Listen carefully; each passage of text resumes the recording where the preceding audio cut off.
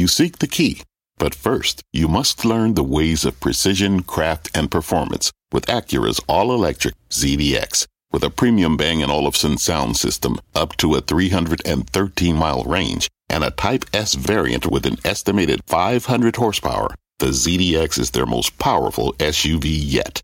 Unlock the energy when you visit Acura.com to order yours today. Fast Money starts right now, live from the NASDAQ market site overlooking New York City's Times Square. I'm Melissa Lee. Our traders on the desk are Tim Seymour, Brian Kelly, Dan Nathan, and Guy Adami. Tonight on Fast, stocks under pressure again today. And there's one winning sector the chartmaster is sounding the alarm on. He will be here to break it down. Plus, it is a story all of Wall Street is talking about. Amazon CEO Jeff Bezos fighting back and accusing the National Enquirer of blackmail. But is he putting Amazon shareholders in the crosshairs? We start, though, with stocks staging their longest losing streak of the year, the Dow falling for the third day in a row, but closing well off session highs, managing to eke out gains for the week. But take a look at a potential canary in the gold mine.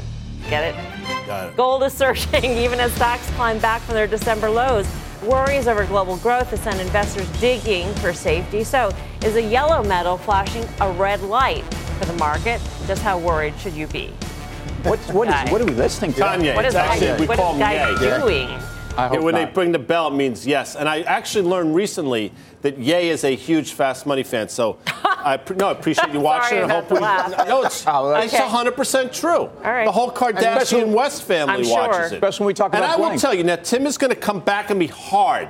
So I'm just letting you know that now. But I am here to tell you, and BK will agree, a couple weeks ago we talked about that. Look in the move in GDX since basically, early September. It's gone from 17.5 to 23. Biggest move we've seen in that index in quite some time, bumping against levels we saw in July. And I'll give you a little anecdotal story. Not that I like to do this, but I will. Recently, you see what's going on with Venezuela? Well, guess what Venezuela did, BK? They asked for their gold back. Mm-hmm. They said, hey, they got on the blower and said, hey, Bank of England, we want $1.2 billion worth of our gold back. You know what they said?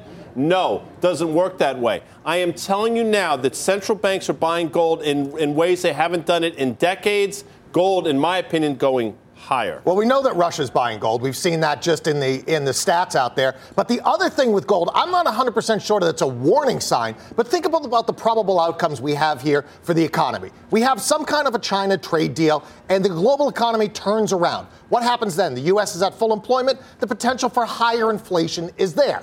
What happens if none of that happens and Europe continues to crater, China continues to crater, and the U.S. economy catches a cold? Well, then the Federal Reserve even today said, hey, maybe we're thinking about doing some quantitative easing again when it's not even an emergency. So I think that's what gold is telling you. Now, it doesn't mean that you have to have runaway inflation, but it does mean that a lot of players in the marketplace are predicting inflation, especially when the dollar isn't down. That's the interesting thing. Gold's up 12% since August when the Fed kind of floated this inflation targeting thing, and the dollar is flat. So this is a pure demand for gold story. So I don't think that the move in gold is a sign of inflation. In fact, if anything, I think it'd be very hard to argue right now that we don't have a ton of deflation. I mean, look at yields around the world. Look at the credit bubble that effectively burst, and we haven't taken that cancer out, and it's still wiping us out. So what gold is doing is it is possibly a store of value at a time when people are looking for other things and diversification. We know the market has been looking for that. I would just say be very careful on gold at $13.50 or at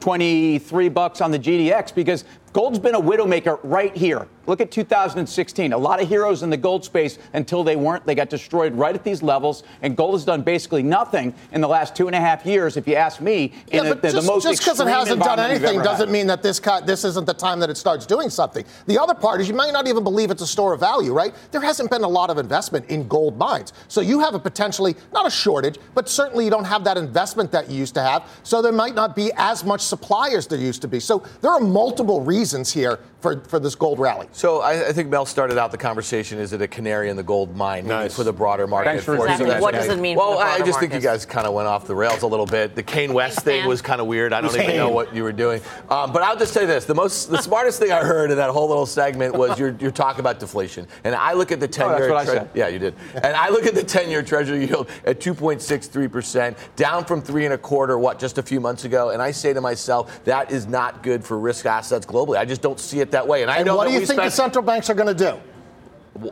Listen, I don't know. What if the I do. If they did an about face, BK, if they did an about face, if our Fed did an about face, okay, from tightening gone. To the potential, the credibility is gone, and at this late stage in the cycle, I just think that the next move could be to an ease, and I just don't think that's going to be good for risk assets. I don't think that's going to be good for the stock it depends on how much inflation there is, right? If there is a sustained amount of inflation out there, let's call it 2 to 3%, or even if the Fed targets 4%, they've said they want to actually have a little higher inflation. They would tolerate that. We've had 3% inflation. It hasn't happened in decades. Exactly. So it's not going to happen. Really, it's not going to happen. When they took rates to zero, when the heck is it going to happen? Why wouldn't it happen now? We didn't have full employment at that point in time. We had to go from 10 to 11% employment down to here.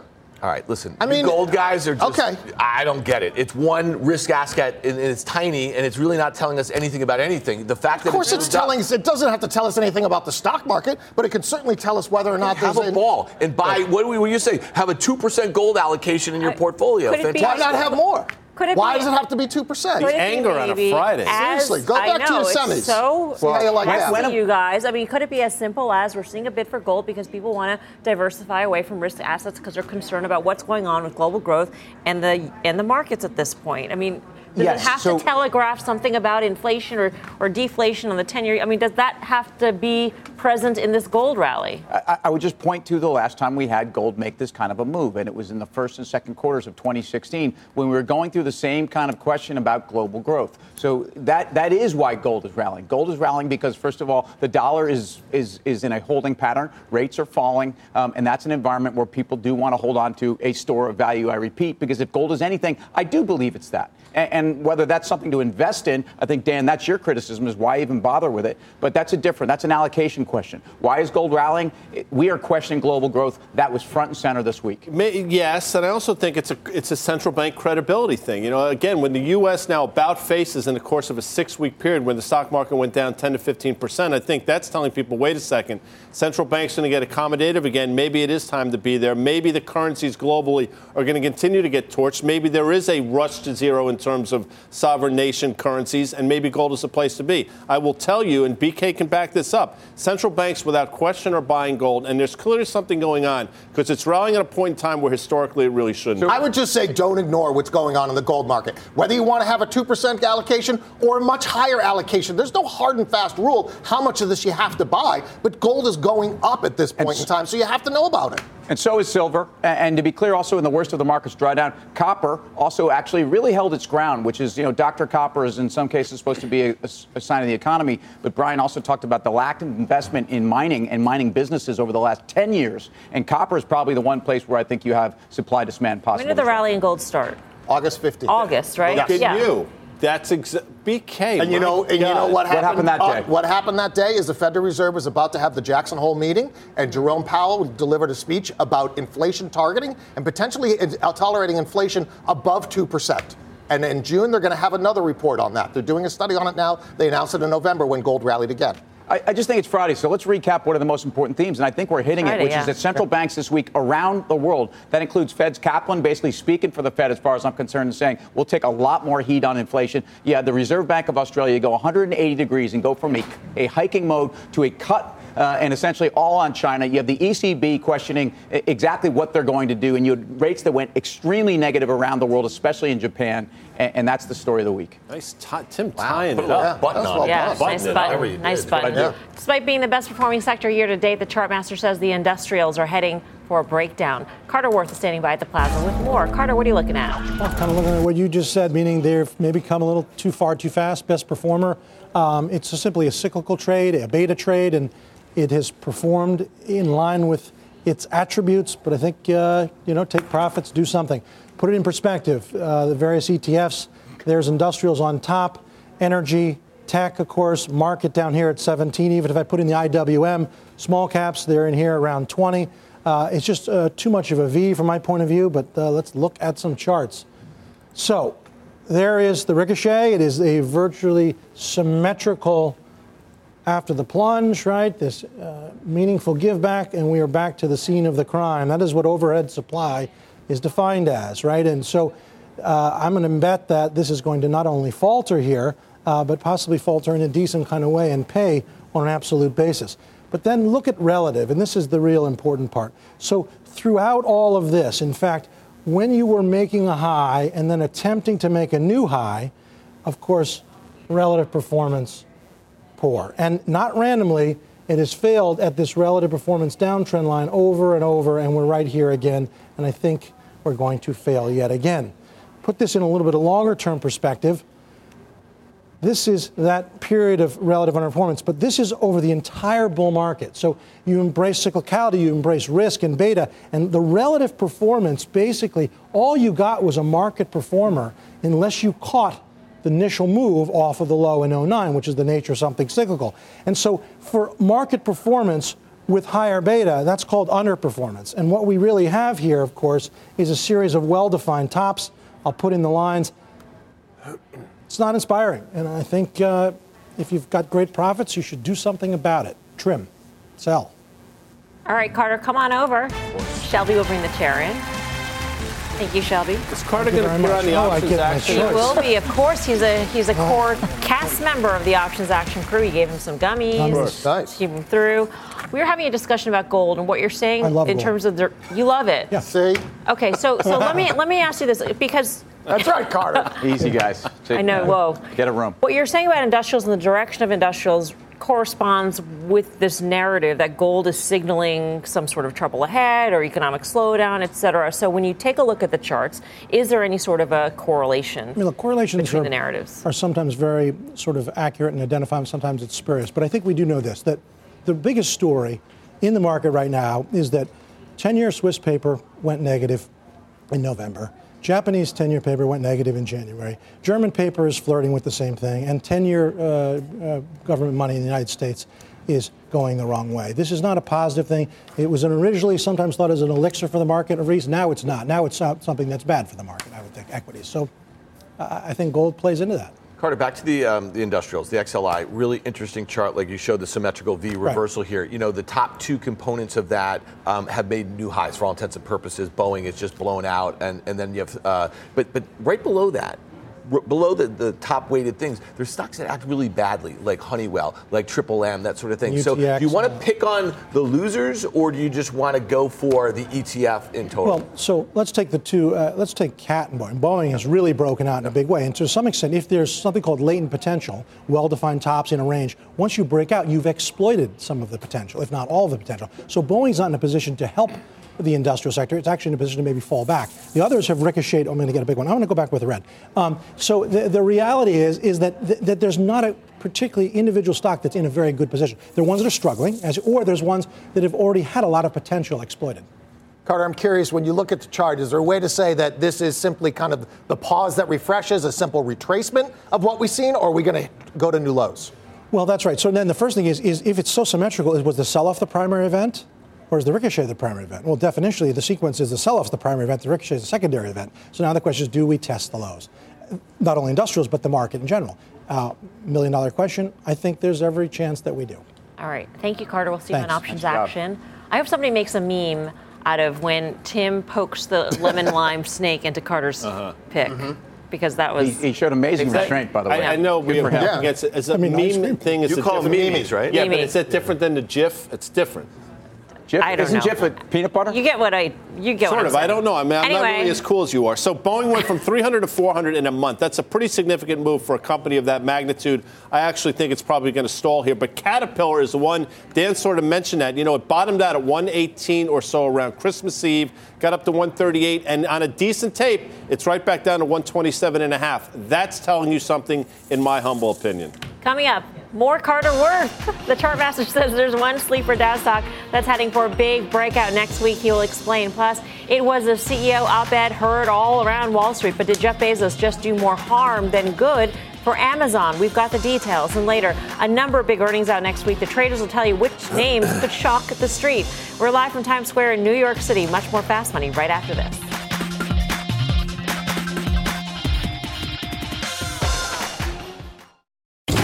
Electricity, a big idea that's inspired countless new ones. From powering the light bulb to virtually powering our entire lives. 30 years ago, State Street launched the Spider S&P 500 ETF, SPY. A big idea that inspired the world to invest differently, and still does. What can you do with SPY? Before investing, consider the fund's investment objectives, risks, charges, and expenses. Visit ssga.com for a prospectus containing this and other information. Read it carefully before investing. SPY is subject to risks similar to those of stocks. All ETFs are subject to risk, including possible loss of principal. Alps Distributors, Inc. Distributor.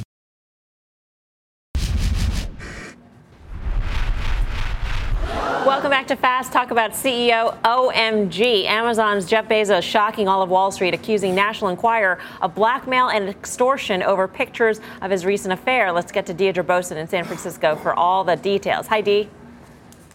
Melissa, in that bombshell blog post, Bezos says that parent company American Media threatened to publish revealing photos unless he agreed to stop his investigation into their coverage and state that there was no basis it was politically motivated. AMI recently did a deal with the Justice Department over its involvement in hush payments aimed at helping then-candidate Donald Trump. So now new reports say that federal prosecutors are looking into whether the Enquirer violated the agreement in its dealings with Bezos. Now, the latest could increase tensions between the president and Bezos. President Trump, of course, has publicly antagonized him, but there's been minimal impact, at least so far. Bezos' net worth has actually jumped by some $60 billion since Trump's election. And Leon Cooperman, an AMI investor that also has the ear of the president, today said that he stands by Amazon and Bezos, who he calls a fabulous CEO and person. Now, another Amazon story that we are watching today, the company's plans for its New York City headquarters. The Washington Post had first reported this morning that Amazon was reconsidering that plan amid local opposition. High-profile critics like U.S. Rep. Alexandria Ocasio-Cortez have questioned why Amazon needs billions in incentives, while Governor Andrew Cuomo, who fought hard for the project, and others argue that the economic impact would justify things like tax breaks. A few hours later, though, want to note a New York Times piece citing sources says that Amazon has no plans to back out. We did reach out to Amazon, and a spokesperson didn't confirm nor deny reports, simply said they're focused on engaging with their new neighbors. Melissa, lots going on with this company. Certainly is. Deirdre, thanks for keeping on top of it. Deirdre Bosin in San Francisco. So is Jeff Bezos putting Amazon in the crosshairs over the fallout of his affair? Dan, is this a shareholders matter at this point? Listen, it's a shareholder matter because for the last 10 years, we haven't heard a lot of Jeff Bezos. He's just kept their head down. They've been doing what they've doing. They don't really care what investors or Wall Street thinks about what they're doing. Now, all of a sudden, they're all over the place. And I think there's a lot of things that come out of it. There's nowhere that says that a CEO of a publicly traded company has to have a certain level of moral authority. So I actually think he gained a lot of stuff back by what he did last night. I had a lot of people hit me and say, Jeff Bezos is my hero, standing up in this way. So it's almost actually overshadowing the bad act of the cheating and all that other stuff to me in a lot of ways. I heard that a lot. I know, I've heard it too, and it sort of amazes me. I mean, we had Jeff Sonnenfeld of Yale on this afternoon on Power Lunch, and he was calling Jeff Bezos a victim, which I understand because he was a victim of alleged extortion. But at the same time, he was the one who put himself in the position in the first place and did what, I don't know if you want to call it immoral or wrong or, terrible judgment acts. Well, if you think about the dynamic with the Washington Post, which has been going on with Washington for how long? Really since the president was elected, and it hasn't really had an impact on Amazon. If anything, look, Amazon's biggest issue to me is the regulatory environment, where I know it's difficult to agree with that they're dominating any one sector, that there could be antitrust, but there is an argument that Amazon is overstepping and that they're actually not in business to make profit, but to put other people out of business while they essentially assert themselves. And I think that is at least the dynamic which is going on the regulatory front behind closed doors. That worries me much more than this. I would just say Jeff Bezos can add one more thing to his resume. He's great at PR. Whether you like it or not, it was a great PR move. This was a great PR move. For him. Because we're not talking about Medium blog. Yeah, we're not talking about his affair. We're talking about the fact that, look at what he did. He came and exposed the AMI for lack of a better word. That's why we're talking about it, because there are pictures involved. If you think about, look, some of the things that have come out about the White House and some of this stuff and with other CEOs, I think, the stock market doesn't care. The stock market doesn't care about this kind of information, and I think it's actually pretty healthy until it starts to mean that this guy would no longer be in charge. And I'm asking this just, why did Amazon underperform the NASDAQ 100, underperform the NASDAQ, and underperform its FANG peers today? I'm sure that had a lot to do with it, but I'll say this, and I'm not looking to dance around this. You have to wonder at what point. I think what Mr. Bezos is probably saying is he's been targeted by the administration. So at what point is there something that comes back at him? Does the Trump administration reignite the feud with Amazon, and is that potentially negative? I would submit there's potential for that to happen, yes. Yeah, I'll just say real quickly. I think what investors are focused on right now is the fact that last year sales grew 30% year over year. This year they're expected to grow 19% year over year when operating expenses are going higher. Yep. That's why the stock sold out the earnings. That's why I think it remains weak. The rest of the stuff is a sideshow. It could get nastier. Let's hope it doesn't for their shareholders' sake. For more on Jeff Bezos and what it could mean for Amazon, go to CNBC.com. I'm Melissa Lee. You're watching Fast Money on CNBC, first in business worldwide. Here's what else is coming up on Fast. I like to buy the world of Coke and keep it company. Yes. And the Chartmaster would like one too. And he'll explain why the stock could be about to pop. Plus, it's not over yet. A number of big stocks gearing up for earnings next week. And there's one stock the traders say could be the big winner. We've got those details when Fast Money returns, right after this break. What does it mean to be rich? Is it having more stories to share or time to give? Is it being able to keep your loved ones close or travel somewhere far away? At Edward Jones, we believe the key to being rich is knowing what counts. Your dedicated financial advisor will take a comprehensive approach to your financial strategy to help support what truly matters to you. EdwardJones.com/findyourrich. Edward Jones, member SIPC. What's on the horizon for financial markets? At PGIM, it's a question that over 1,400 investment professionals relentlessly research in pursuit of your long-term goals. Specialized across asset classes, but united in collaboration, our teams provide global and local expertise. Our investments shape tomorrow, today. Pursue your tomorrow with PGIM, a leading global asset manager.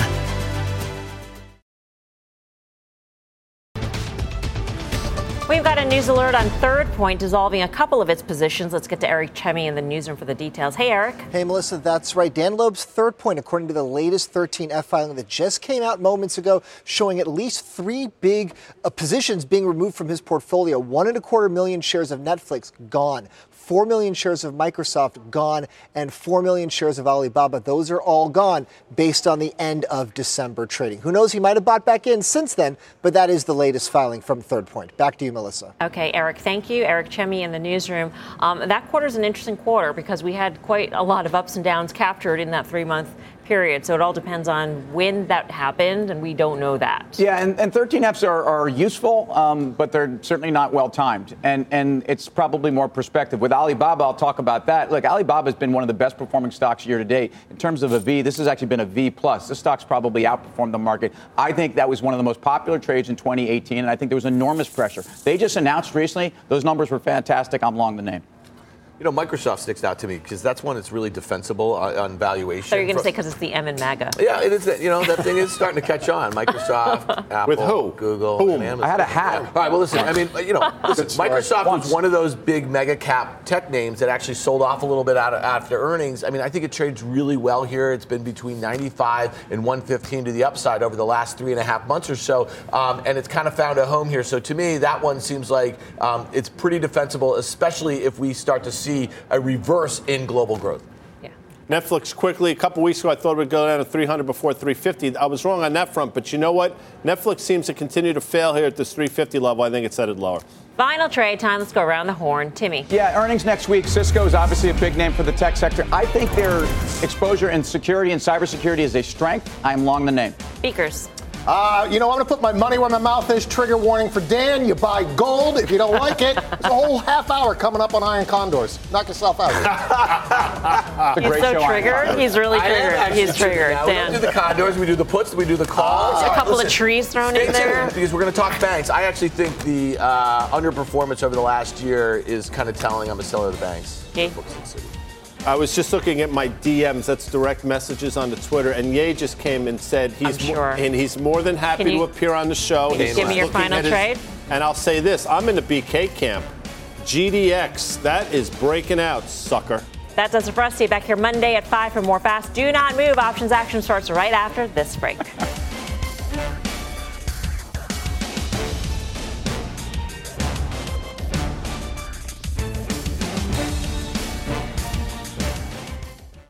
This podcast is supported by FedEx. Dear small and medium businesses, no one wants happy customers more than you do. So you need a business partner just like you. Like FedEx, who understands your passion for serving your customers because they have the same commitment towards you. That's why FedEx offers you picture proof of delivery, packageless and paperless returns, as well as weekend home delivery to 98% of the U.S. on Saturday and 50% on Sunday. See the FedEx service guide for delivery information. What's more, FedEx Ground is faster to more locations than UPS Ground. Trust FedEx for timely deliveries. See what FedEx can do for your business. Absolutely, positively FedEx.